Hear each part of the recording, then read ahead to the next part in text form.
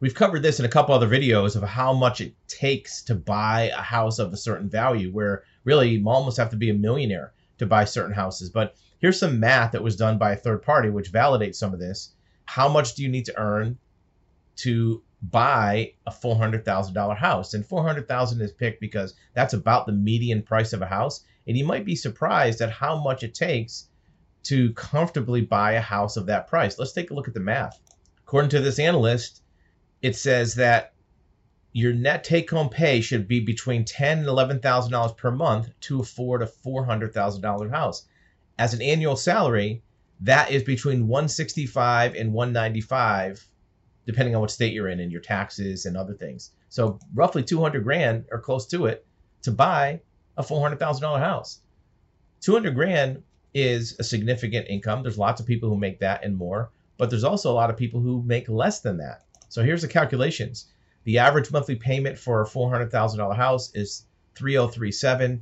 That's based on a down payment of 7%, which is pretty low, an interest rate of 6.6, which is probably going to go higher, tax rate of 1%. There's some states that have tax rates of 2%, homeowners insurance of $140 a month. That's probably a little bit low, and then PMI of 0.5%. It's also based on the idea that your mortgage payment should be no more than 28% of your gross income.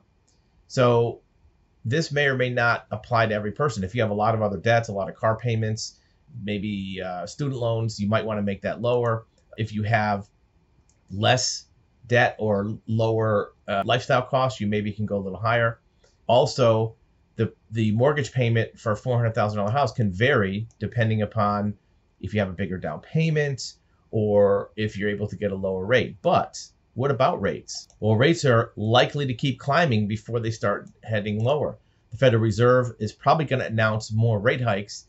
It's possible they will get closer to 9%, though, before they come down. They will never be where they were in 2021. So anybody waiting for that 3 or 4%, that's probably not going to happen anytime soon. What about the pricing? How is 400,000 compared to what you can expect to buy a house for? Well, that's almost exactly what the median home sales price was in 2022 nationwide. Now, there's some markets that it's easy to find a house for under 400, but there's a lot of places that 400 gets you nothing. And most of the metro areas in California, you can't find anything for 400,000, much less livable. And in some areas, you can maybe find something in the threes, but it may not be something substantial. So this gives you some idea of what you're looking at in the housing market. And like we've said before, there's many examples of being able to get a house in the 2 to 250 range that's at least livable, that'll get you out of rent and start that ladder of climbing of home equity and home ownership.